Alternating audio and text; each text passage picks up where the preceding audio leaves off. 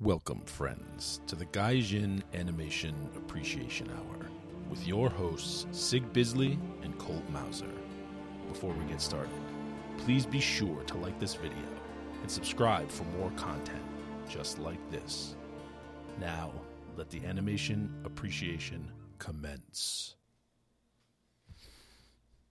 Pretty slow on the anime front this week. Yeah, it's that kind of in-between season lull. Not a lot of news. I don't know. No news is good news. Isn't that what they said? In a lot of cases, it is. Lately, kind of. You're not wrong. Anyway, so what we got today? We're going to finish up our Get Into Gundam UC style. Yep. We're going to do a little chat about Continuity and franchise handling. Yeah, America versus Japan. base Japan, how they handle franchises, Little continuity. Gundam versus Star Wars, James Bond versus Lupin, that kind of thing. Yeah.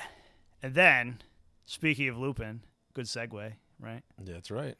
We're going to get down on probably arguably the best Lupin movie. Inarguably the best Lupin movie. And my favorite Miyazaki movie. My favorite Miyazaki movie as well. Although not my favorite Studio Ghibli movie because it is not a Studio Ghibli movie. True. The Castle of Cagliostro. Hell yeah. Before we do any of that, you know what time it is. Fucking news. Time for the news. What little of it there is, we will talk about it.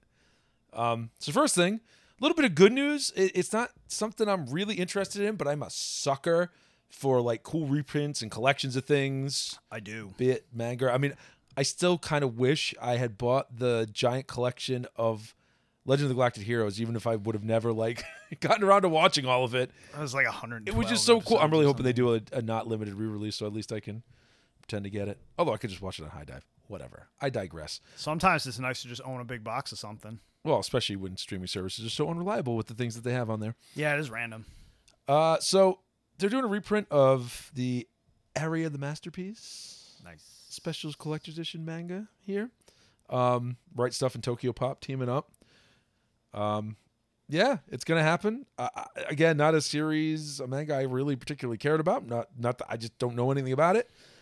I just caught my eye because I love when Big a small boxes group of people can bring back something that they enjoy and get a cool collector's edition or just a reprint or whatever. Right Stuff is the shit for that. They They're really actually are.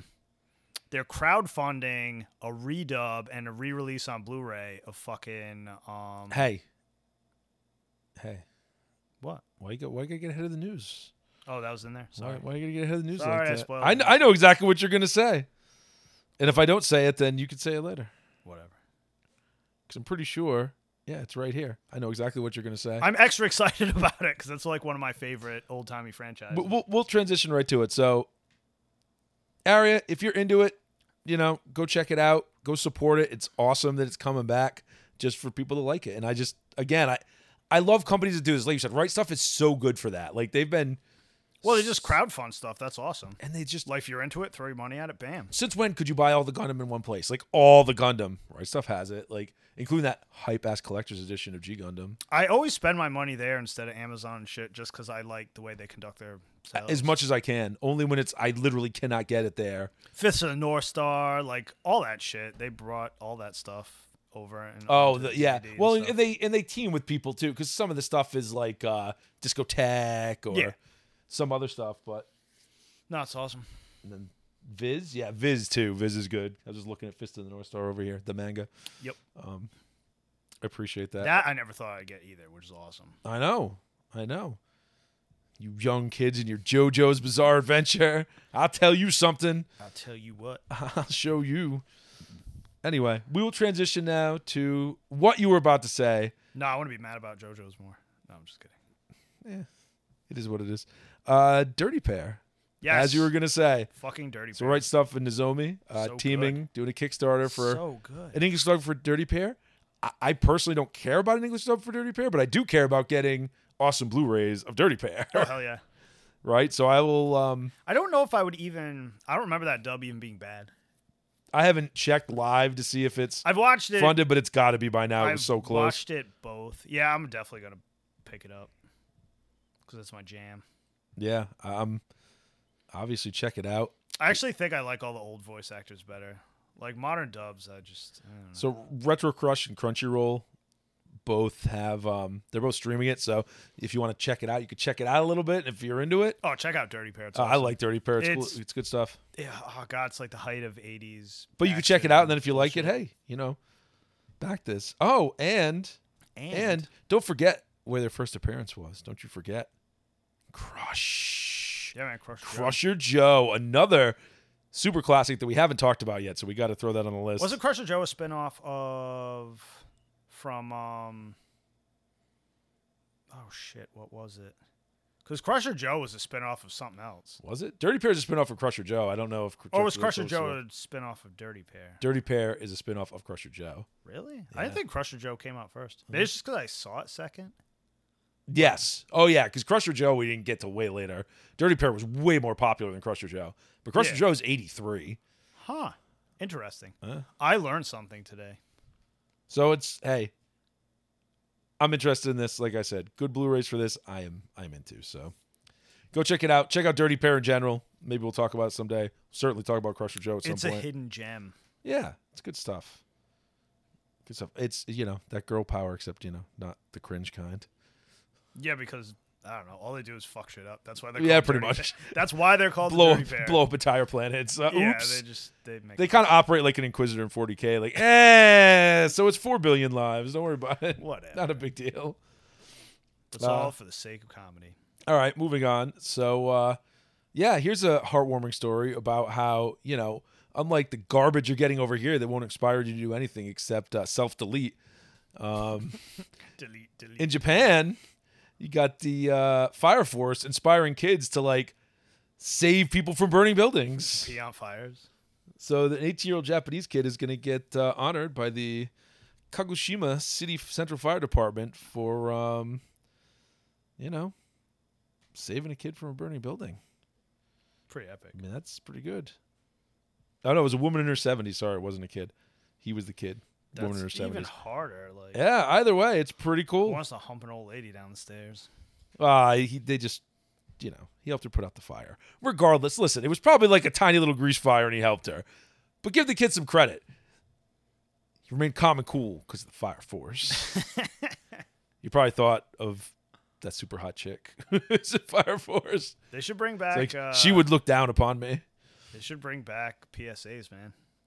Right? That's like all Saturday morning cartoons were when we were kids. Sorry, folks. I've never actually watched Fire Force, I will admit. There's PSAs. Yeah, I got around to it either. I watched a lot of PSAs. Not because I wanted to. There's too much stuff, man. I actually just started the last season of 86 just because the second season coming out and it looked good. I haven't caught up on Black Clover. I haven't caught up on Hero Academy. I'm fucking behind on everything. Black Clover has like 10-minute episodes. Demon Slayer I'm at least caught up on. Yeah. Including Mugen Train. I know. Anyway. Having a job sucks. Yeah. Moving on. Theme park news. This is kind of cool. Yay. Universal Studios Japan is going to have a Pokemon project next year. Ooh. So, if you want to get your Pikachu on, what that means. I do. But they already have a Super Nintendo World going on. Now they're going to have Pokemon. I mean, it's cool. I mean, I don't know. I appreciate that. Super Nintendo World. That sounds right. Amazing. Listen, kids are going to like this stuff a hell of a lot more than, I don't know, whatever garbage is going on here at Disney World. Oh, I don't know. It's such a disaster. Oh, Disney is nothing but a disaster. They just keep shooting themselves directly in the dick. Endlessly. Everything seems so good in 2012. I know. It was up. It's a rocket to the moon. It was a rocket to the moon. Everything was coming up Millhouse. Hey, man, shoot for the moon. If you miss, you'll end up on the stars and, choking to death in the cold void of space. And they're choking to death in the cold void of space. Pretty much. Yeah. Anyway, not really a lot of news on what the hell it's going to look like, but pretty neat. I don't know. Some Pokemon World. I'm sure they'll do some cool stuff. Judging by the Nintendo stuff they've done already, they'll do some cool stuff. I'm surprised it doesn't exist already, honestly. Yeah, I don't know. It's Universal Japan will be on my list if I ever make it over to Japan, just to check out Super Nintendo World, if nothing else. I don't care. I'm an old man. I'll check it out. It's cool.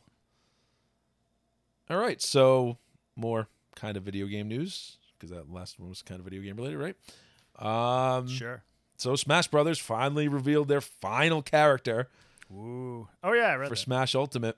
And a lot of people are super excited. Some people are like... Less than excited? Yeah, I mean, I'm not that excited because I never played these games. But from Kingdom Hearts, Sora. So a lot of people real happy. Disney actually, allowing them to use it. They probably charged them 8 arms and 5 legs. Right. But yeah, I mean, you got Sora. I don't know. Listen, I'm not a huge fiend for Smash Brothers. I like it. I like to play it. I'm not. I like to waste an afternoon on it. Yeah, I'm not up there, doing tournaments or anything. I suck too much. Yeah. I would lose terribly. But anyway, last character's finally out. Kind of sad. Kind of wish there could be more, but I guess I got to start working on the next Smash so they can, This one's not even really new either, so it has been a while since you've had a truly new Smash game. They've been dragging this one out forever. Listen, the Switch is hey, we know none of you bought a frickin' Wii U, so here's all the Wii U ports so you can replay these games that you probably didn't play. No offense if you did buy a Wii U out there. It just, didn't sell a lot, and the Switch has sold a hell of a lot more, so they are smart as hell for cashing in on that. And why would you not, right? Yeah, why not? All right, right stuff. I talked about this. So last bit of news. The TM Network band has come back after 6 years away. They've done songs for Shark's Counterattack. So, that's cool. Again, it's another thing I don't know a lot about. They're like Jam Project Light. Yeah. They're not Jam Project, but to me, similar idea. They composed a bunch of songs. I don't know. I don't have much to say about them. I just saw that they were back and they did songs for Shark's Counterattack, and I'm like, that's cool. And it's a slow news week. I'm glad they're back. And that's how slow this goddamn news week is, because I'm talking about Aria and TM Network. I got nothing, man. I got a shovel out, and we are digging. Digging deep. Digging deep. Well, before I dig myself my own freaking grave, I think we should move on, perhaps, to some Gundam discussion. Yeah, we should. All right, so when we last left off, if you remember, we plowed all the way through Gundam Narrative. Yeah. Right? So we did... Yeah, because we got through... Double Zeta, Char's Counterattack... Unicorn, and Narrative, right? Yep. And good God, watch Unicorn. It's awesome. But... Can't say it enough. I do love Unicorn. I liked it even better the second or third. I think it was the third time, but the last time I watched it, I liked it even better than the times before. So now let's talk about Hathaway first. So Hathaway, the newest one, just came out on Netflix, a couple months ago? A couple months ago, yeah. Yeah. Excellent. I have no complaints. I expected nothing, and I was very, very pleasantly surprised. Yeah, I was worried a little bit because the original story is shitty. Yeah, and the main character is Hathaway, who I hate. There's a lot of shitty going on. Didn't really like him in Char's Counterattack. He killed Chan. Yeah, not the most popular guy. Not the most popular guy around. Well, he's probably just an assassin for Beltachika. My secret theory. It's a good one.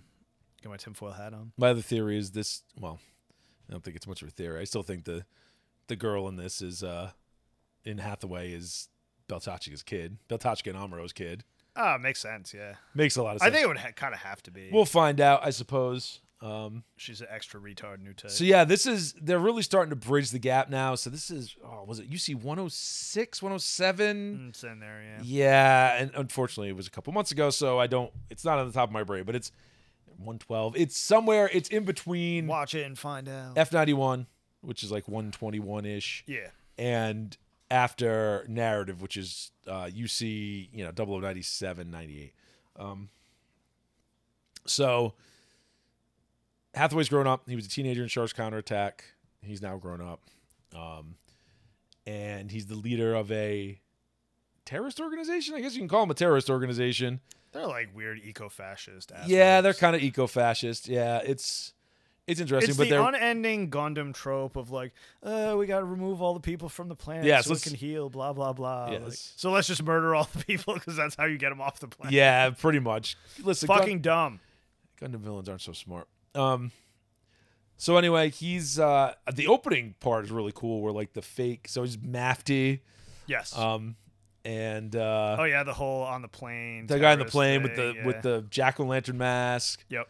That was jack-o'-lantern mask or was skull mask? It was a jack-o'-lantern mask. Yeah. It was basically pretending to be him. Pretending to be him, but he's on the plane too, so he knows it's not him. And the colonel there. Yes. The other the Fedi. So the Federation is back basically in charge. Character. We've gotten past Neo Zeon and more Neo Zeon and sleeves from Unicorn. Like we're now in the kind of in-between period. And obviously this has to get to some point where Crossbone Vanguard exists, where it's a little more, rich royalty kind of going on. Sorry, we got to pause for a cat assault. Anyway. Yep, 15 minutes. He's already attacking my own. That's what he does. It's just a really cool scene. They hijack this like space plane coming in, and then they get blown the fuck out by Mafty and by the guy, the guy that they were pretending to be, which is kind of funny. Yeah. And then you get. I think I don't want to get into too much like.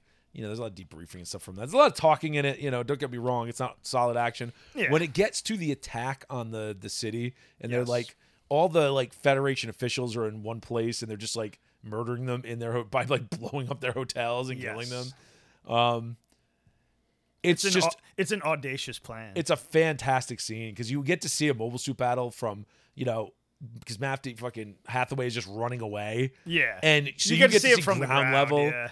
And just how terrifying it is to be in the middle of a mobile suit battle in a city when you're at ground level. Mm-hmm. And I mean, they've done that in other shows, but they knocked it out of the park. That's some Godzilla shit. Like, it's ridiculous. It's so good. And it's so shiny. Love new animation. Very shiny. And they obviously the mechs are going to be digital, but much like with Origin, they did a good job. They look good. Mechs are better in digital. It's like people that's the problem. You know what I mean? Yeah, as long as they're detailed enough, it works. And the problem with digital is money. I mean, yep. Let's not split hairs here. Like, good, expensive digital animation looks amazing. Yeah, you're also correct. Which is why every episode of Futurama was like $1 million. Yeah, back 20 years ago. But anyway. Hathaway, it's super glitzy. Now it's part one of a trilogy, so you don't get like a satisfying ending or anything. No. But I don't know. I wasn't expecting one. You got crazy looking Gundams in this. The Penelope and the She. They're just super weird shit. They are really weird looking. They have Gundam heads, but other than that, they are fucking crazy. They're like half mobile armor looking. Like they're wild. Just the other mobile suit designs are really cool too. I love the guys with like the ridiculous patrol mobile suit, and it had like it was weird. There's some cool stuff. It's bridging the gap. It's hard to say too much about it. I'm just gonna say watch it. It's a freaking movie. It's not gonna take you that long to watch. It looks great, and it's the first of like 3, so you got. It's the first 3. So you got exactly. You got 2 more to look forward to. God knows I need something to look forward to. I know. Tell me about it. Anyway, we'll move on from Hathaway. We'll jump ahead and we'll very briefly touch on F91. And only because we've done a whole review of F91. But F91... We'll put a link in the description. Is, 120... Oh, man, you're making work for me. Sure to do it. So in F91, it's many years later. Again, you have Seabook, which is going to be the new pilot. He's in his colony. He's a student or whatever, and I don't even know if he's a student. He's just working part-time. 100% standard Gundam plot. Yeah, and then the colony gets attacked, and the Crossbone Vanguard, they have some of the coolest fucking mobile suits ever, come in and they just wreck shop. And the Fetties they're with like, it's not even Unicorn era shit, man. They have like Char's counterattack era Jigans and stuff. It's like very a big backwoods ass colony. Yeah, so they have old never stuff. Never get attacked for any reason. In Gundam, like the mobile suits were getting bigger and bigger. Like the original Gundam was like 18 and a half meters. Then by Char's counterattack, you're talking like 22, 23. So they get bigger, not like hugely bigger, but they get bigger. There are some that are enormous, but that's, kind of the standard mobile suit size. And then in F91, they shrink. And the smaller ones, they're like 12 to 14 to 16, depending. They're supposed to be small and fast. They're smaller, they're faster, and more powerful, right? So the whole idea is they're more advanced. Yeah. I think Japan was on the like, miniaturization kick, right? Like everything's getting smaller. So come to find out, very 90s of them. They're there to freaking kidnap away Cecilia, who is actually Bararona. Yeah. The heir to like the Ronas who run the Crossbone Vanguard, right? Yeah. So her uncle's there to get her. Or was it her father? It was her father. Yeah. Iron Mask was her father. Yes. Yeah. So, they go in the colony. They kidnap her. Frickin', they flee to another nearby colony because the colony's usually in groups. There's more than one. Yeah. There's some brutal deaths here, like kids getting smashed against walls, all sorts of horrible stuff. Seabook ends up, going to the nearby colony with the kids. They end up on a training, like a white base, basically, like a Fetty training ship. Yep. Which is actually fairly advanced, and it's got the F-91 on it, which is a new Gundam. It's pretty hype. That was made by Seabook's mom. Spoiler, Seabook's mom made it. Seabook's mom made it. But yeah, it's still one of my favorite Gundam designs. I love the friggin' F-91. It's got those VSBRs. It's got the beam shield. Like, it's just badass. It's a Ferrari, baby. It's a Ferrari of Gundams. Like, it is cool as shit. Fast and sexy. Yeah, and eventually he and Cecily, not Cecilia, Cecily. He and Cecily like hook back up together and do business. Take out Iron Mask. Fuck Iron Mask. Good stuff. Makes me want a whole series, which we said before. Makes me really want them to just animate Crossbone, please. Like, that would be great. I can't say it enough. Because Crossbone is like, hey, what if it was like 15 years later and they had awesome pirate mechs? Like, yep. Yeah, that sounds awesome to me. Yeah, I can't argue. The manga's good. I don't know if you can buy it, but it's around. Yeah, I'm not over here anyway. I'm sure you can get a Japanese copy. Yeah, I do. I don't think it was ever actually translated, but it was fan translated. I don't know. If it was ever I've read the fan translation. That's all. Anyway, F-91, cool. I won't say anymore. We'll go watch our other episode if you want to talk more about it. But now we're bridging gaps, right? So now we're going to jump ahead again. And we're going to jump all the way to UC, 152, 153, 151. It's Victory Gundam. Oh, Lord. So it's a long-form Gundam series. I would say it's the last true UC long-form series. I mean, yeah. we'll talk about G-Reco and we'll talk about Turn A, which are technically UC, but they're not really UC, so they're like 8 billion years in the future. Yeah, they're all... You're talking about 1,000-year time skips, yeah, it has nothing to not do 20, with 30, 40-year time skips, So, Victory Gundam. Oh, boy, Victory Gundam. I held out so long. You did. I finally made you watch it. I wanted nothing to do with it. And then finally... It's not bad. It's not great. It's not bad. It's very inconsistent. Much like it's got a lot of similar problems to Double Zeta, yeah. Where it's very inconsistent at times. The tone can vary wildly. It's not as silly as Double Zeta, and it's way darker than Double Zeta at times. It really is, because there's like nothing left of Earth. And so this is where you really start to feel like, good God, there's nobody left to fight these fucking wars. Yeah, it's not. There's like this. It's like this half-ass. Like Earth has kind of regressed to like where's a city? Like there are all these small freaking towns. Yeah, like villages and shit. Villages and shit, right? There's towns that approach cities, but not like a city. Yeah, I mean, there could be cities. Don't get me wrong. It's just you don't see them, and the assumption is they've been decimated. The population's been decimated. Yeah, it's like nothing. And the main pilot is Uso, who's what 12 or 13. Yeah, I think he's like 12. Very young, the youngest Gundam pilot to that point. I think there's been younger ones since then in other series, but I think he's still the youngest UC pilot. Yeah, probably. Well, apart from someone like Katz or somebody who was a side pilot, but main Gundam pilot. And he ends up hooking up with the Ligue Militaire, which is kind of like the AU, right? There's no Earth Federation really anymore. Like they kind of exist, but they don't. They exist in name, but they're not really a thing. The Ligue Militaire has all the power.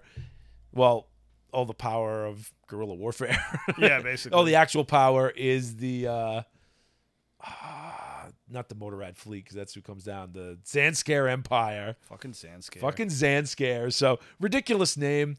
The mobile suit designs are crazy. It's like They're they're very Dunbine. Yeah, I was gonna say that they're very buggy Dunbine. There's crazy bug eyes and just. I kind of like them. I do too. I think they're really cool, but they're very like if you watched original Gundam and then you watch that, you'd be like, what the fuck is this? What happened? Especially if you watch like Zeta and then watch. But that, then if you watch Dunbine Dunbine and then watch that, that's exactly. Yeah, you're like, oh, now I get it. Now I understand. The Victory itself is a cool design, and I like the Victory 2. And the Victory 2 Assault Buster, which is in like one episode, is fucking amazing because it's just ridiculous. Yes. Giant shields and giant cannons all over the place. Giant everything. The other thing is it's weird because the Gundams are very mass-produced. Yeah. And no one abuses mass-produced Gundams more than Uso. He's just like, launch more legs for me because it's in 3 parts. It's legs, a torso with the arms, and then like the core fighter, which is the head and the other part of the torso, right? And they all conform together. And they have tons of extras of each. Yeah, tons of extras. Which is bizarre for a Gundam show. So it's just like, launch more legs, and he'll literally just toss legs. Like, have them shoot legs at frickin' enemy mobile suits. Beat them with arms. I don't know how they have these kind of resources. They do yell at him a couple times. Like, dude, you can't just keep wasting these. What's wrong with you? There's some weird way of making... They have like that machine that just makes Gundam parts. Yeah, they definitely, they allude to that. There's definitely some, like, automated manufacturing going on. Yeah, there was definitely an episode where they were like, this machine just makes fucking Gundam parts. Like, whatever, dude. You have to forgive us. It's been a little while, and it's a long series. It has one of the people I think I hate in all of Gundam the most, Katagina Luce. Katagina. The fucking worst. She is the worst, yeah. At least, to quote the Joker, you get what you fucking deserve. And she gets what she fucking deserves. Yeah, it was satisfying. That's all I'll say. She had a satisfying end. Satisfying. I don't want to pour one out because I don't want to waste alcohol, but pour one out for the Shrike team. Who just gets eviscerated every 5 seconds. Like, don't get attached to the Shrike team. Like, just don't. Yeah. They'll get new members. They'll just all die. Just don't worry about it. They're just there to die. Oh, also that one of my favorite scenes, one of the pilots who's the biggest dick, who like one of the Shrike team is holding up. There's like a catapult to get you up into space. Yeah, they were like not like a catapult like medieval, like a it's like a giant ramp. A giant ramp, yeah. Yeah, with a rocket accelerator. And like part of it's falling down, so one of the Shrike team gets in their mobile suit and like holds it up, and as they're holding it up, one of the enemy pilots comes over. He's like, "Well, I could kill you, and you can still hold that up for me." And just like beam sabers the cockpit, like so brutal, such an asshole, so amazing. Zanskar has some amazing dicks. Now, I think the one part about there's 2 things that are very weird to me about Victory. One is the Zanskar plot's kind of crazy. It's basically like turn the Earth into drooling retards.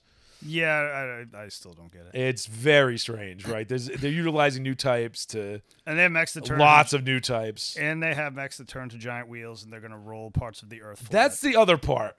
The mechs that or it's not even mechs. Well, they do have the mechs with the wheels that go around. Those are actually kind of cool. But they have giant ships that have wheels on the side that they will just roll, and they decide to roll over Mexico first for some reason because fuck Mexico. Poor Mexico. I don't know why, but that's what they decide. Just picture it in your head: a giant ship with big, stupid, spiky wheels on the side, and they just like roll land flat for some reason. For some reason, this is how they're going to cleanse the Earth. They're fucking maniacs. Like they are the most mental illness. I will say, like it's the most 70s. It's very super robot villain that Gundam has got. Robot, yeah. Outside of the alternate Gundam universes, like in the UC, this is the most like old timey super robot villain you're gonna get. Tomino just can't fucking help it. He just slides back into his old super robot. He does. It's also relentlessly depressing at times. Like Uso's mom, man, that is brutal. Super brutal. That is brutal, and it's a repeat. It's a half repeat from fucking Ideon. Yes, definitely. Right. So yeah. And why they're always like 20-year-old chicks creeping on Uso. Yes, that's the other weird thing.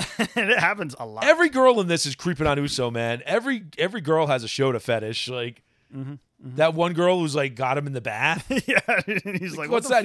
What is wrong? He bites her directly on the titties and runs away. He's like, what is wrong? And that's the cool thing is Uso's like, he has no interest in this. Yeah, one, he already has like a basic, she's got Shakti, right? Like that's all he really cares about. And two, like they're not really old enough for like romantic relationship yet, right? No. Like it's just not. It's Poor not Shakti. there. She just takes care of orphan kids all day. I know. Shakti's awesome though, and she makes it. They don't kill the dog either because they're not that evil in this. No Killer the Butcher time. Oh God, put bombs in your friends.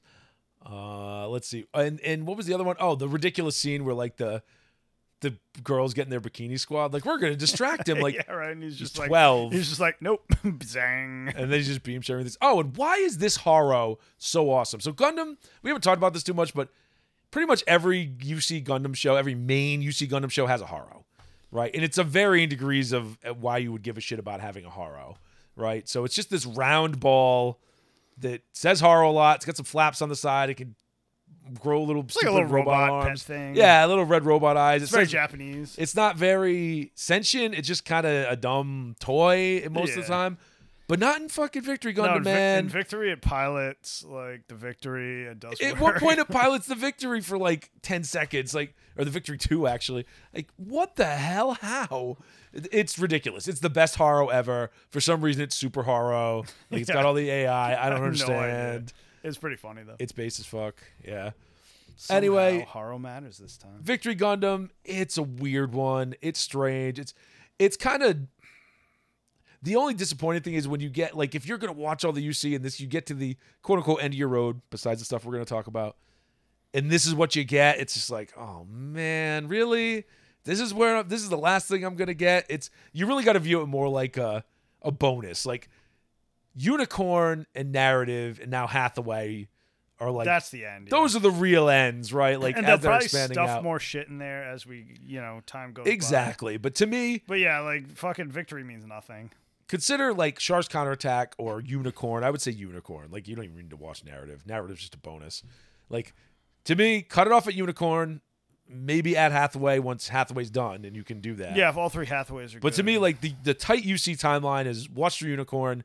You're good. Everything else after that is a bonus right now. Yeah, it's just weird. Eventually, it may, like you said, it may all tie together and be good, and you might get some later stuff. But yeah, that's Victory. Do you have any other thoughts on Victory before we move on? Nah. I mean, I finally watched it. Glad. The Blu-ray looks great. Yes, it was cleaned up very nice. Like, they cleaned it up very... I mean, all the Blu-rays look pretty damn good. It has funny shit in it. It's not like a total loss where I'm like, oh, I'm mad I watched it. But the Blu-ray for that's a lot cleaner than it is for, like, Double Zeta. Like, I thought Double Zeta gets a little gnarly. Yeah. Because it was already 90s animation. Yeah, and I suspect Double Zeta was, like, early VHS recording, so just kind of gnarly. Yeah, there's nothing. Even Zeta has its issues. Anyway, the stuff that was on film, like, the original Gundam movies look excellent. Super good. All right. That's the UC. Now let's talk a little bit about the post-UC shows. Shit, yeah. So the first one is G-Reco, Reconquista in G, which it takes place in the Reguild century, I believe, is what it's called. It's after the UC. Like, they tell you explicitly that the UC's over. We're out of the UC now. We are now in the Reguild century. It's 1,000 years later, thousands of years later, basically 3,000 years later. It's a lot of thousands of years later. It works because basically the the slide downward of humanity that you watched at the end, like in Victory and shit, just got so bad that, there was basically, widespread cannibalism and all this. It got terrible. It got really bad. Yeah. So then some assholes decided to set up in space and just be like, you know what? This is why you can't have nice things. Pretty much. We're just going to run everything, all your technology, what limited amounts will let you have, it's going to run on these, like, batteries, right? Mm-hmm. And we're the ones who provide them to you, so fuck off, right? Like, you will have no other technology. It's, like, forbidden to create any more really advanced technology, although they do it. And it's interesting because... You're not going to stop people from gaming. So you have, like, people on the Earth. You got a space elevator, right, that goes up into a really big, like, not even a traditional space colony. It's just a big, like, space station. Why the fuck don't we have, like... The space colony wreckage everywhere. I don't see any traditional, like, O'Neill cylinder space colonies. I don't remember seeing any. Yeah, I don't know. But I'm going to have to rewatch it someday. I'll rewatch the movies or whatever they're doing. I only watched half the series. And then you have assholes on the moon. Right, so eventually you get to the moon. You see there's assholes on the moon. They have more advanced stuff than the Earth. So the Earth still has mobile suits that run on these batteries, but they're not super powerful. Like, this is one of those series where, like, if you had something like the Victory 2, you would just crush. Yeah, piss through. I think you would piss through most of the stuff in in G-Reco, right? Like, even if you had something like the new Gundam, I mean, new types, forget about it. Like, you know, you're not at that height of ridiculousness where, you know, it's just insane. So, you know, you follow around, what the hell is his name? Bellry. I was going to say Bell Cornell like it was freaking... Yes. There's no dungeons in Picking this. up girls in a dungeon, yeah. But, no, Bellry. And it's interesting, you know, there's a story about them, you know, a family story going on in the background. There's a cool story. They finally make it to, like, Venus 2 or whatever the hell it's called, which is just like the assholes that really make the batteries. They have this giant space colony with like an ocean in it. It's kind of cool. Like, there's a lot of cool stuff in it, right? Like, there's a lot of cool ideas. It's got Gundam flavor, but it's not very Gundam-like. You know, they're advancing technology when they're not supposed to. There's this weird, like, religious element going on. Like, there was basically a religion created to make them not create technology because the religion's like, no, that's against the religion. You can't do that. Yeah. You know, there's a war going on Earth. It's interesting, right? And there's a lot of side switching. It's hard to follow. It feels like there's missing bits. It's got a problem a lot of Tomino series, especially later Tomino series have.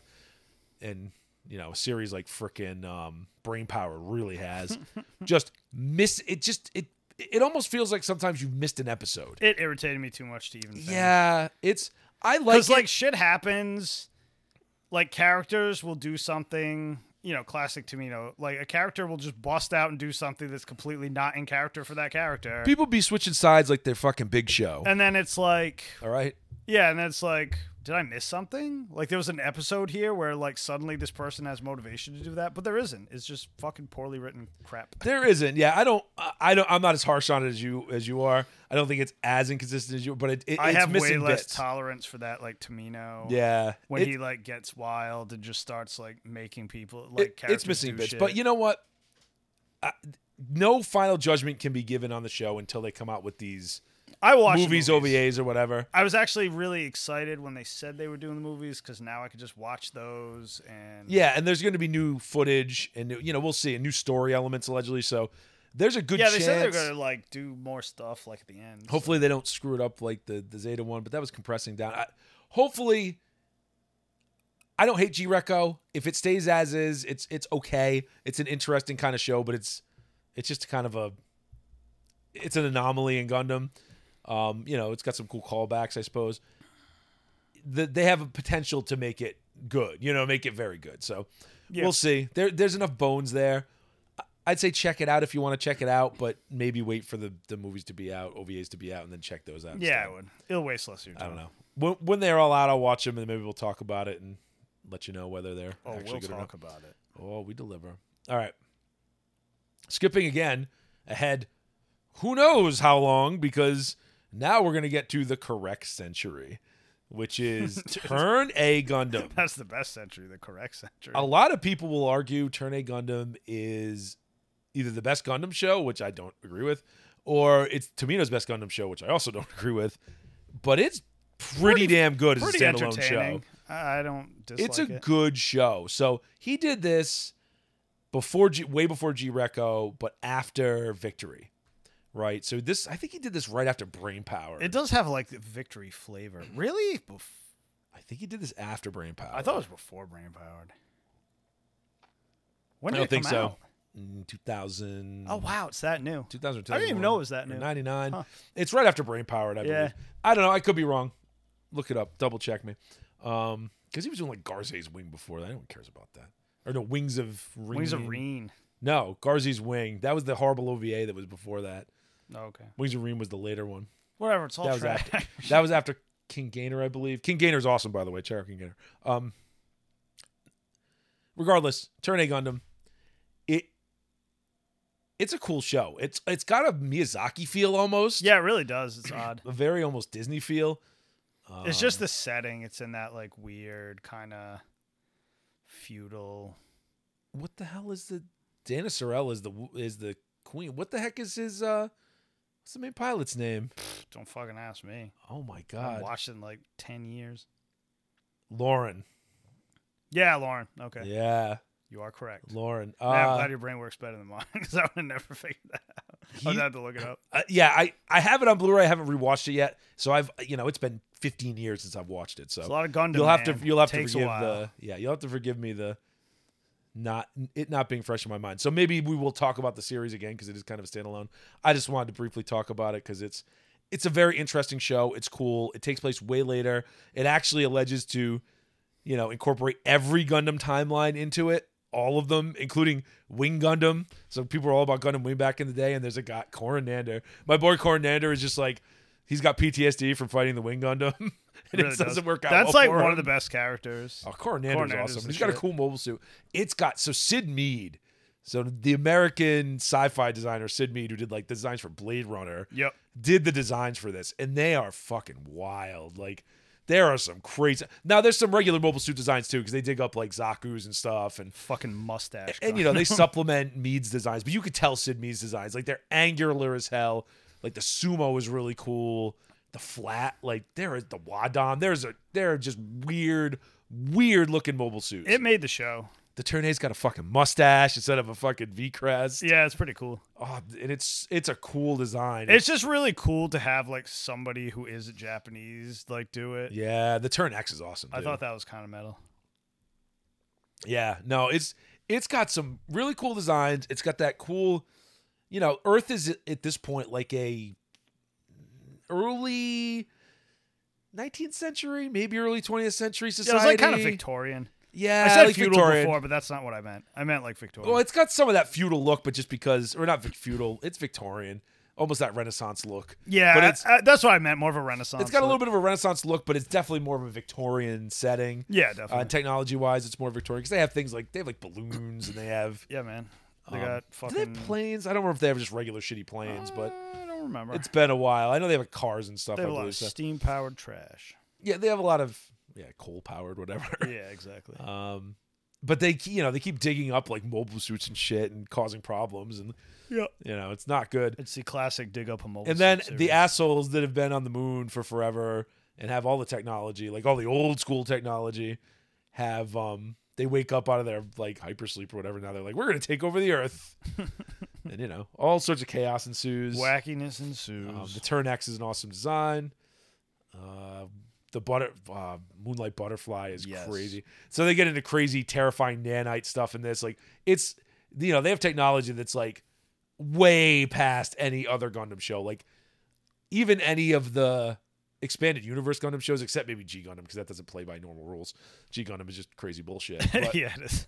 Take G Gundam aside, the Turn A Gundam and the Turn X are the most advanced mobile suits. By far. All of Gundam. I mean, they're insane. Like, they don't seem it in the regular show, but I mean, they are. It's nuts. Yeah. In the context of the show, it doesn't. It's seem crazy. That wild, like, but... well, once you have Moonlight Butterfly, it's just crazy. It's just like nanite rape everything. That doesn't sound pleasant at all. It isn't. It really isn't. Unless you like that gray goo ending of the world, right? All the nanites kill you. Yeah, right. So yeah, Turn A. That was a fun show. Yeah, well, we'll watch it again at some point in the near That's a good future. standalone one too. If you just you could just watch Turn A by itself as a cool kind of series to watch for sure. Yeah, so that's UC Gundam. Do you have any final thoughts on UC Gundam? Final thoughts. It's more good than bad. Like, I know. Way more. I know good than that bad. like it might sound like we were a little harsh on a few things, but it's way more good than bad. Even the stuff that's kind of mediocre, like Double Zeta, I enjoyed. And we've watched a lot of this stuff 3 or 4 times, so we're just like nitpicking extra. Mm-hmm. But of course, I would start watching it immediately if I were you. Yeah, That's all I'm saying. Agreed. And it's all. I mean, you could stream it in a lot of places. It's kind of scattered in the streaming, so stream away. You could also, if you're a guy who likes physical media, Right Stuff has all the series on Blu-ray. Everything. All of them. I mean, as someone who's been watching this stuff for 20 plus years, that's unheard of. Like, it was always hard to find. Always hard to find, but they have everything. It's great. All right, so that's a nice segue. Now that we've gotten you into Gundam, yeah, I want to talk about just a little bit about kind of the handling of continuity and the handling of franchises, between the U.S. and Japan, and specifically Gundam, which we just talked about, versus Star Wars, and then we'll talk a little bit about something like James Bond got a new movie out, right? No Time to Die, except there's a lot of time to die. And Lupin the Third, right? Because people always go Go-Go, but Go-Go's... They haven't done anywhere near as much with Go-Go as they've done with Lupin. Not even close. And Lupin has way more of a James Bond feel to it. Yeah. They both have elements of it. The settings, like everything is. And how much they've James been Bond. Recycled. You know what I mean?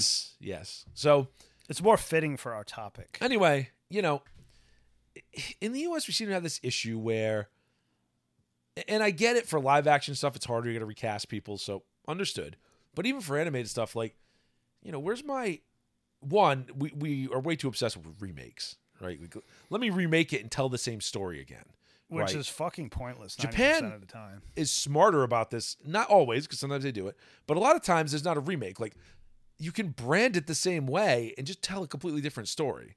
Even though it's going to have elements of it. Like, look at Gundam. How many other Gundam shows are there? Gundam Wing, Gundam X. Well, Gundam X is probably the most too similar. Although post-apocalyptic Gundam's kind of cool. G Gundam, which is the most wacky, like... But they're all basically Iron-Blooded Orphans. Core, that same... Like, even IBO, the same fucking Gundam story. Same kind of core and same kind of themes, but not trying to tell the same exact story. Like, none of them try to just tell you the Amuro story again, right? They don't do that. So that's good, right? Whereas... in the US, it's just like, well, let me reboot it. Let me just do it again. Let me do the same thing again. Like, stop. You can only get away with that shit if it was something that needed special effects back in the day, and they can do them now, but that's so rare. And then if they do decide to continue something, right, they fuck it up. It's like, oh, here's He-Man. We're going to do more He-Man. Oh, what is this garbage? Like, Listen, yeah, it looks pretty. He-Man didn't really need to be continued. No. And that's another problem. But, like... Japan, I think, does a much better job of like, hey, we're going to continue something, and they continue it, and it's like, oh, this at least feels like the original thing. Like, the themes aren't all screwed up. They actually give a shit about the story, and they give a shit about the continuity. Oh, definitely. Bit, right? Well, they care about franchises and not, like, shitting on them. Like, you watch Unicorn, which came out in, 2015? I think the last episode came out. I think it started in, like, 2010, whatever. Regardless, I think the last episode was 2015, 2016. Look how much slavish continuity there is in that. Oh, yeah, definitely. Callbacks to MSVs, callbacks to random mobile suits that are in like one episode of Double Zeta. Like, yeah, it is hilarious. The whole it all fits together. And look, that's what people love about Gundam. Something as big as that, yeah, there's going to be some inconsistencies. Of course there are. But they don't feel intentional, and they're not big. They're not huge. They don't jump out at you. No. And we just do such a bad job of that. So my point of comparing Gundam to Star Wars, because Gundam was always the Star Wars Japan, is Star Wars does just a bad job of that. Like, why couldn't you have just, instead of trying to do more Skywalker stuff or this or that, expanded universe, man, the old expanded universe, you could have adapted that shit for forever. Like, stupid Disney flushed it all down the toilet, and then, Dave Filoni was like, are you idiots? We're going to use a lot of this. We're going to use Thrawn. We're going to use this stuff. Those books are so popular, too. That's the thing. People loved it, right? So Japan would have taken all of that and just started animating it, started doing live action series for it. Yep. Well, that's what Disney would have done. But you know what I mean? Like, it's a fucking gold mine. It's a gold mine of material that people already like, that people have read, consumed, and enjoyed. So it can succeed. It's a slam dunk. But no. We got to get the story group, which are fucking incompetent, to go do something. Mm-hmm. It's awful. They just can't handle it. Well, they're just making shit up. It's not even, none of it's really and canon. It's competent. Let's leave the agenda shit aside, even though there's a lot of agenda shit that goes on. They just are not competent. They're not capable of it. Apart from, Favreau and Filoni and that crew, right?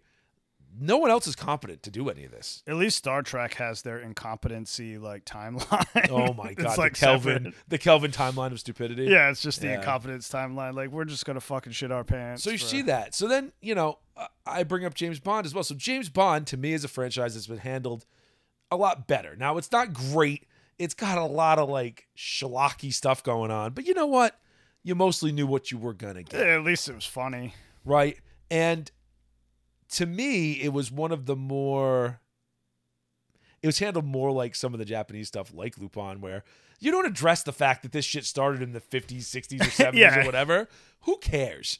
It just keeps going forward. It's fine. You don't worry about it. You could talk about past events, but much like the Marvel. There's never any like James Bond continuity, really. The Marvel comic book universe, same thing. Yeah, well, every once in a while something would happen, like Roger Moore would reference his wife, even though that was George Lazenby who had the wife. Like, doesn't matter, right? Like, you could do those things, and even when you got up to Dalton or Pierce Brosnan, right? Like, you could reference that. It's fine. Like, oh, I was married once. Like, even though there's no way that now that it's 40 years later. Yeah, it doesn't matter. It doesn't matter. You get what they were getting to, and you don't address it. You take the trappings of the thing. You do that. You maybe have some continuity within the movies with the same actor, and then you just move on. Yeah. Right now. Because it's mostly fluff anyway. They've never any real backstories. They've gone too far, and the new ones have become less fun because they went too far with continuity. Like, they shouldn't have tried to do that. It's kind of funny. It's like, usually I would respect them for having tight continuity, but in that case, you're right. It just doesn't really work. Whereas something like Lupin doesn't bother. Doesn't bother to have tight continuity because it doesn't need to. James Bond isn't supposed to have a lot of like baggage. Well, he's supposed to have baggage, but not that kind of baggage. He's supposed to have very specific baggage that makes him a crazy drunk, but like, he's not supposed to have like 5 movies of baggage. You know what I mean? Exactly. Like, he's supposed to have like existential baggage. Yes. Non-specific. Like, I've seen some shit baggage. Not. Yeah. Oh my God, I have specific PTSD for all these things. From these things that happened 3 movies ago. It's like, no, man, that's not what I want on James Bond. No. So I don't know. This is a little rambly, but I always felt that a lot of U.S. franchises did a bad. Not that James Bond's it's part of U.S. franchise, more of a British franchise, but Western franchises, let's say, did a poor job of handling continuity and capitalizing on those things than the Japanese did. Right. Correct. Especially with anime. Again, we were talking most about anime, but honestly, they did in live action tokusatsu stuff as well. Like, let me just do Power Ranger series all the time. Let me do Kamen Rider. Let me do some crossover movies. Like, that's fun. Yep. They remember fun. Like, that's, James Bond series did a good job of that for forever. And like, James Bond Lupin, it was very similar with Say what you want about the Pierce Brosnan movies. They weren't the greatest, but at least they were entertaining. Like, they were chuckle. GoldenEye was fantastic. Yep. I mean, GoldenEye is one of the better Bond movies overall. Probably. It is kind of the classic of our generation anyway. And then I don't think any of the other ones are really any good. Nah, they're pretty weak. I would watch them again, and I wouldn't hate myself. Like, they're all entertaining enough. Even freaking, the hell was that stupid one with North Korea and... Oh, shit. I don't even remember the title. Madonna did the theme song way past her prime. I don't remember. A Time to Kill. Wait, that's John Grisham, isn't it? Whatever. You know what I'm saying. Yeah, it doesn't matter. Yeah, it's... The reason you forgot it is because it wasn't that good. Yeah, I don't know. There was that one with Denise Richards and the freaking, like, stealth boat. Yes. Night boat. There's a lot of weird shit. Boat. And the one with Jonathan Pryce. Jonathan Pryce is awesome, but it's just like... And Michelle Yeoh, there's just like... I'm going to type you to death. Yeah, that never works. Sure, I guess. I don't know. I could go on about James Bond all day. But Lupin did it better. No, I don't know if... Lupin continues to do it better. Yes, Lupin continues to do it better now because they didn't kill the golden goose. Nope. I think is my point. Even though there's been times of dormancy for Lupin. I just like that I the think, last run of Lupin where they've kind of updated it. Like that fucking... they've done an excellent job. Part 5 and part 6 coming up. Part 4 and part 5. Which one was it where like there was like that internet game to find Lupin? I think that was part 5. Like that was actually modern and relevant, but it felt Lupin. You know what I mean? It worked. They did a good job. It worked really good. I was super impressed because I never expect much out of Lupin because it's Lupin. You know what I mean? Yeah, and they did a good job of going back and doing random episodes in there that were callbacks. Like, he's got his like pink jacket on. Oh, he's got the red jacket. Oh, he's got the 80s Lupin. He's got the blue jacket now. Oh, he's got the green jacket. You know what I mean? Yep. You gotta get all your Lupin jackets straight. I think my point is like I'm comparing, contrasting where like Lupin and James Bond I think have a lot of parallels and similar paths, and they were handled kind of similarly. Yep. So it shows that the West can do it and has done it. Yep. But something like Star Wars, they just fucked up. They fucked it up. So high. Star Trek too, but we won't get into that. Like, you could have done something very similar and monetize the shit out of it. and done stuff that was somewhat in the same continuity, maybe in the same continuity. You don't even have to address whether it is or not. Who cares? If it's not in the main timeline, like, you can play fast and loose, man. It's a whole fucking galaxy. What's wrong with you? Star Wars was all weird ego bullshit. Like, you know, you have UC Gundam, which has to be tightly knit and connect together. I get that. Even that has time skips where you can disconnect, like F91 and Victory.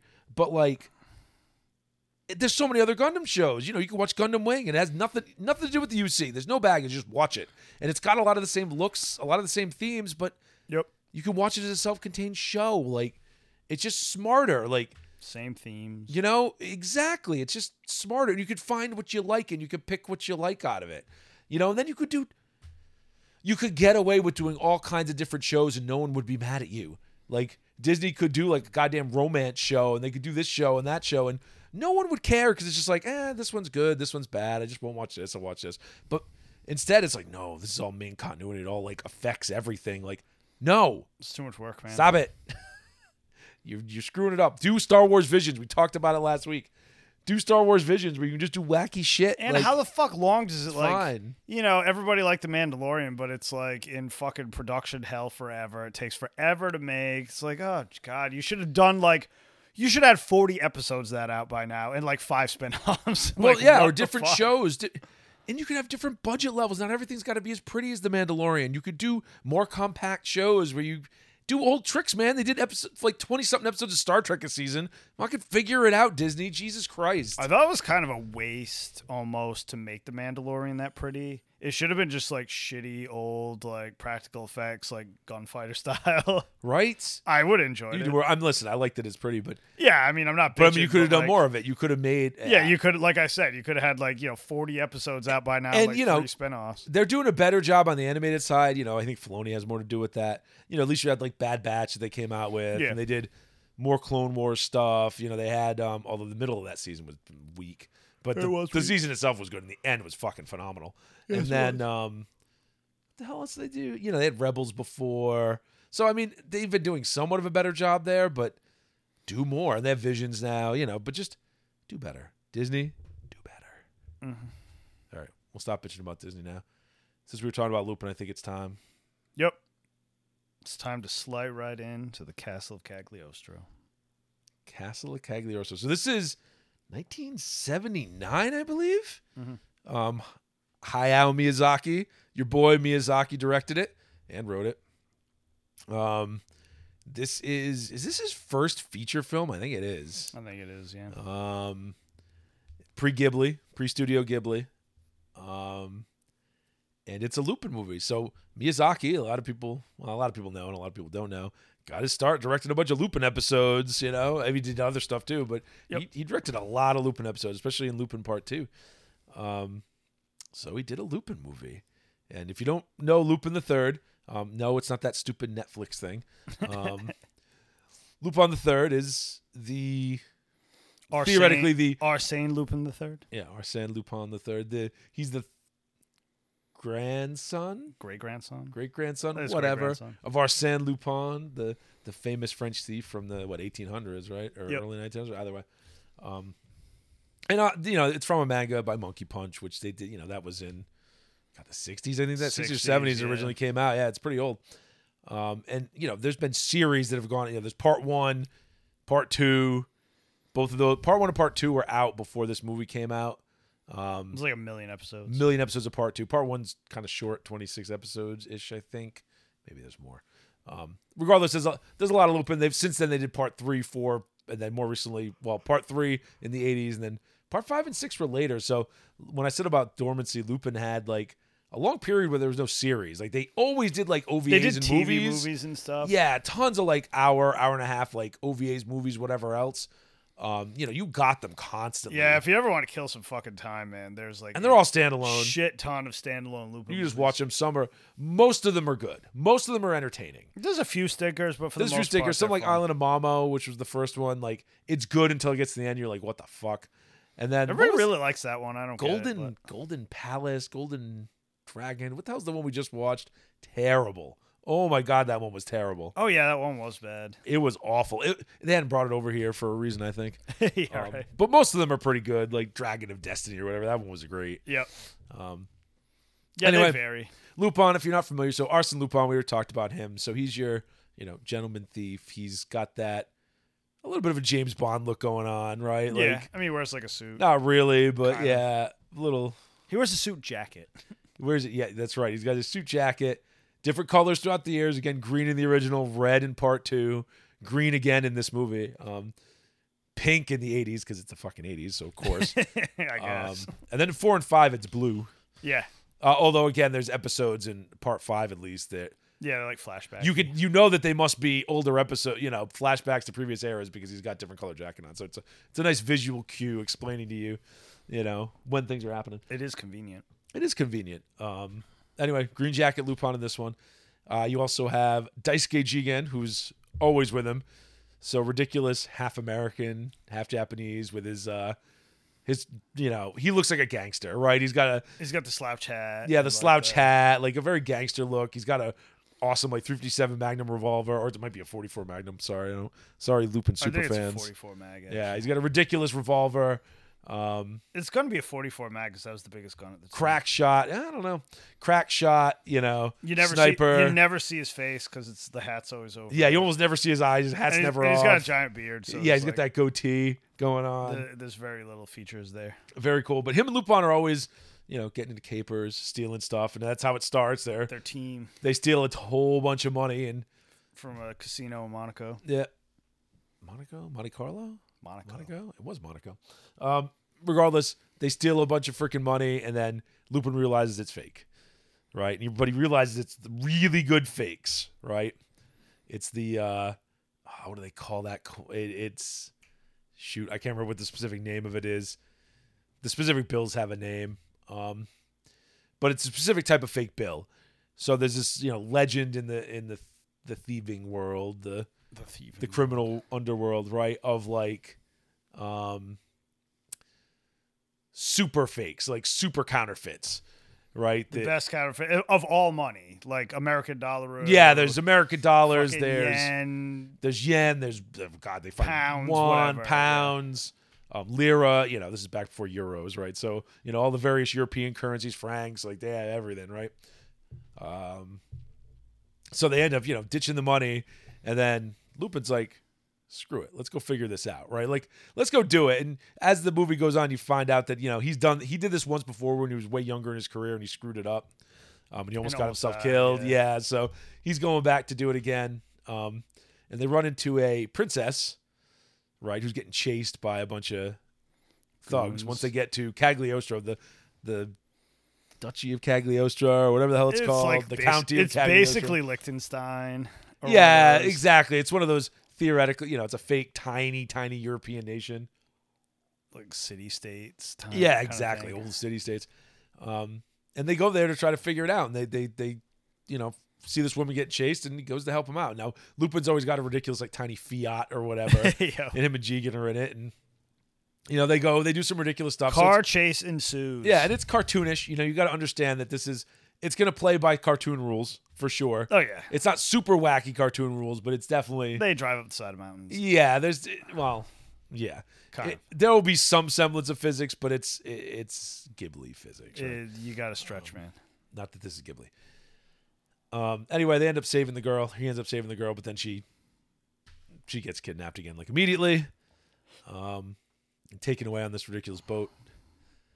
And then he and Jigen, go to figure this out, right? They're going to go figure it out. And along the way, they run into all the other cast of characters from Lupin. So you got Goemon Ishikawa, the 14th, I think I can't remember what number he is, but the most ridiculous thing, like he just walks around. Classic Japanese samurai. In Japanese samurai gear. Although weren't they ninjas technically? Whatever, we won't get into that. He's walking around in his samurai gear. He's got the sword that's in like the wooden, it looks like a wooden cane, but it's a sword. So very Zatoichi in that regard. He's got the big straw hat, right, and the ridiculous haka pants, whatever the hell those things are called, hammer pants. Right. and the gi or the tunic, whatever the heck it is. So sorry, I'm a weeb. I'm not that much of a weeb. So yeah, they run into him. Cool character. He can basically cut anything. It's ridiculous. His sword is like magic.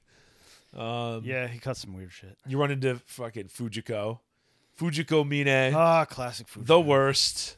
So a female thief, a thiefess. I don't know what you call it. Yeah, I don't know if there's a difference. Who is always up to no good, and always on again, off again, love interest. Always on Lupin's coattails, like trying to scam the same thing.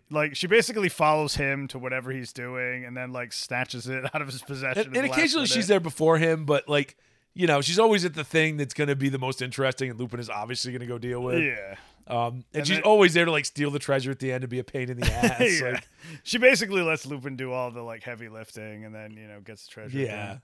But she's super competent in her own way. Like, don't sleep on Fujiko, man. She's not to be messed with. She's not as ridiculous as Lupin is, but she's pretty ridiculous. Then you got she's always got hand grenades. Zenigata. Zenigata. Freaking Zenigata. So Pops. Interpol agent. He shows up with like, I don't know, like 100 freaking cops. He has like an army of Interpol and he's just endlessly chasing Lupin, trying to arrest him. And, yes, throughout every series. That's just the thing. And failing forever because, of course, he is. Mm-hmm. And that's one of those things, too, where like invariably there's going to be something worse going on than Lupin being there. Pretty much every movie. So there will always be some begrudging cooperation between Zenigata and Lupin's crew, but then he never gives up. It never matters. He always like tries to arrest Lupin every chance he gets. Like it's ridiculous. So anyway, you got the girl he's got to go save. They got to figure out what's going on with the banknotes, and then the current regent of Cagliostro. So the count isn't alive anymore, and the daughter who would be the heiress, the princess, whatever you want to say. The kingdom's being held in regency, and there's a regent, and he's a total dick, just like Denethor and Lord of the Rings, right? And he wants to marry. He wants to marry her, so he's legit. And there's some history there. I won't spoil that bit, but there's some history there that explains all this stuff. Anyway, I won't talk anymore about the plot. What do you think? What do you think about Castle? Oh God, I love it. I could watch it 1,000 times. First of all, I just want to shout out that the 4K release they just released is fucking amazing. It's gorgeous. It has every dub you could possibly want. Every audio dub, track you every could sub, want. because they did it 3 different times or something. Oh man, there's it's so good. There's the Japanese original track. There's a Japanese remastered 7 point whatever track. There's an English track with the. There's the original 90s dub, and then there's a 2000 dub, I think. Yeah, the 2000 dub is the one I remember. There's a 90s dub, a 2000 dub, and and then there's subtitles. There's new subtitles, or newer subtitles, and there's subtitles from the original theatrical release in 79 or 80. Yeah, that's crazy. It's got every option you could buy, and you could turn the subtitles off entirely and watch it just in Japanese if you want, which some stuff they don't let you do because Japan's very protective about that. Yeah. It's a very well put together 4K. And it's fucking gorgeous. Blu-ray. It looks really good. I mean, one, it's freaking Miyazaki, so it's gonna yes, look good. Animation is good, but the designs are great. It's just great. Fucking classic story. I mean, you can't ask for anything more. It's so Miyazaki, just a classic. It's kind of funny that he jammed all that classic, Miyazaki shit. Yeah, he did. Movie. There's Castle in the Sky elements here. Oh yeah, it's a ridiculous Disney castle that the whole thing takes place around. Oh yeah. A princess locked up in a tower. You can't get any. Oh yeah, classic fairy tale stuff, right? Yeah, it's fucking great. And Lupin is the gentleman thief, and he never. You know what I noticed in this? Lupin never used his gun. Nah, he didn't. Never. It gets lasered late in the movie. Yeah, he didn't even barely pull it out. He never uses it. His P-38, which is interesting because Lupin's always popping caps at people. He's always capping. He doesn't mess around. But I thought that was interesting. It's a very Miyazaki touch. The main character is supposed to be the gentleman thief, so he doesn't have to do that. He does have an axe at one point, but whatever. It's got some gruesome deaths. They don't show them to you, but my God, people getting crushed. Yes. I mean, there's some Temple of Doom. Yeah, they without don't the fuck blood. around with that. And there's that whole dungeon scene where it's just like people that got like horrific skeletons everywhere. Yeah. So yeah, it's got that little bit of edge, which is good. It's good that they establish how big of a shit that like, you know, that whole family was and everything. But like Mononoke has that. Like Miyazaki movies don't shy. Nausicaa does. Like they don't shy away from that. He always has a little bit of that in there because it's classic fairy tale kind of stuff too, right? Like that's what I was getting at. It has a very fairy tale feel. Oh yeah, it does. It's just I'm with you. It's just a classic. It's just a classic story. Like it's good. It's interesting. Well written, well executed. You have good characters because you have all the classic Lupin cast, which those are all excellent characters. Like, you know. Oh yeah, they cover all the bases. Why Goemon is there, I have no idea. I love Goemon's there to cut shit occasionally. I love that Goemon's there just to have a Japanese character. Like that's basically his only job. Because you know, in Lupin is like what fucking Italian. Yeah, I mean, I think he's French. They hint that he might be part Japanese all the time. Jigen's part Japanese. Jigen's he's pretty much half Japanese, half American. Yeah. But I think Goemon's job is basically just to be a ridiculous stereotype samurai guy. Like he is awesome, and he's not there all the time either. They basically just call him in for like. No, that's a common thing in Lupin. Like it's 99% of the time it's going to be Lupin in Jigen, right? Yeah, like, always. Those are the two together. Zenigata is always going to show up, and then occasionally you'll get Fujiko, and then occasionally you'll get Goemon. I mean, this you get all of them because it's. I mean, you got to do it, right? It's a big movie here, but they're great characters, and it's well written. Like it's great. The princess is endearing. Like it's just classic. You dislike the people you should dislike. You like the people you like. There's no real gray area. I mean, yeah, Lupin's a thief, but he's not an asshole. He's very chivalrous. Yeah, he's not. And the stuff he steals is always ridiculous, like museum crap. I mean, it's like Carmen Sandiego, but it's like he's stealing from a casino. You're like, do I really care? Like, you know, it's never like he's not stealing from the poor here. It's very Robin Hood, right? Yeah, exactly. Not that he's giving to the poor. Well, he does because when he finds those counterfeit bills that no one else is going to catch but him, he just throws them out and gives them to people. Yeah. If you're in the car behind him, it's vibrant. Like the color palette's good. It's just it's got that Disney feel, which it should because it's Miyazaki, Proto Ghibli. I would stick this in like anybody's just rotation of good animated movies, like anime or otherwise. And it's got some slightly adult stuff, but I mean, you could show this to pretty young kids and they would enjoy it. I mean, you got a little bit of violence, but nothing crazy. No, like it's I don't know if I'd show it to like a 5-year-old. Although I'm kind of broken. You're being a kid from the 80s, like you saw some stuff that you shouldn't have been allowed to see. I saw RoboCop in the theater. Exactly right. So, but I mean, you could like it's a movie you could show your like 8-year-old, and it wouldn't be a problem. Yeah, like, definitely. It's a great freaking movie. I mean, I don't know. I mean, to me, it's on that same tier as like something like Princess Bride, right? Like it's really good, man. Yeah, I would put it up that high.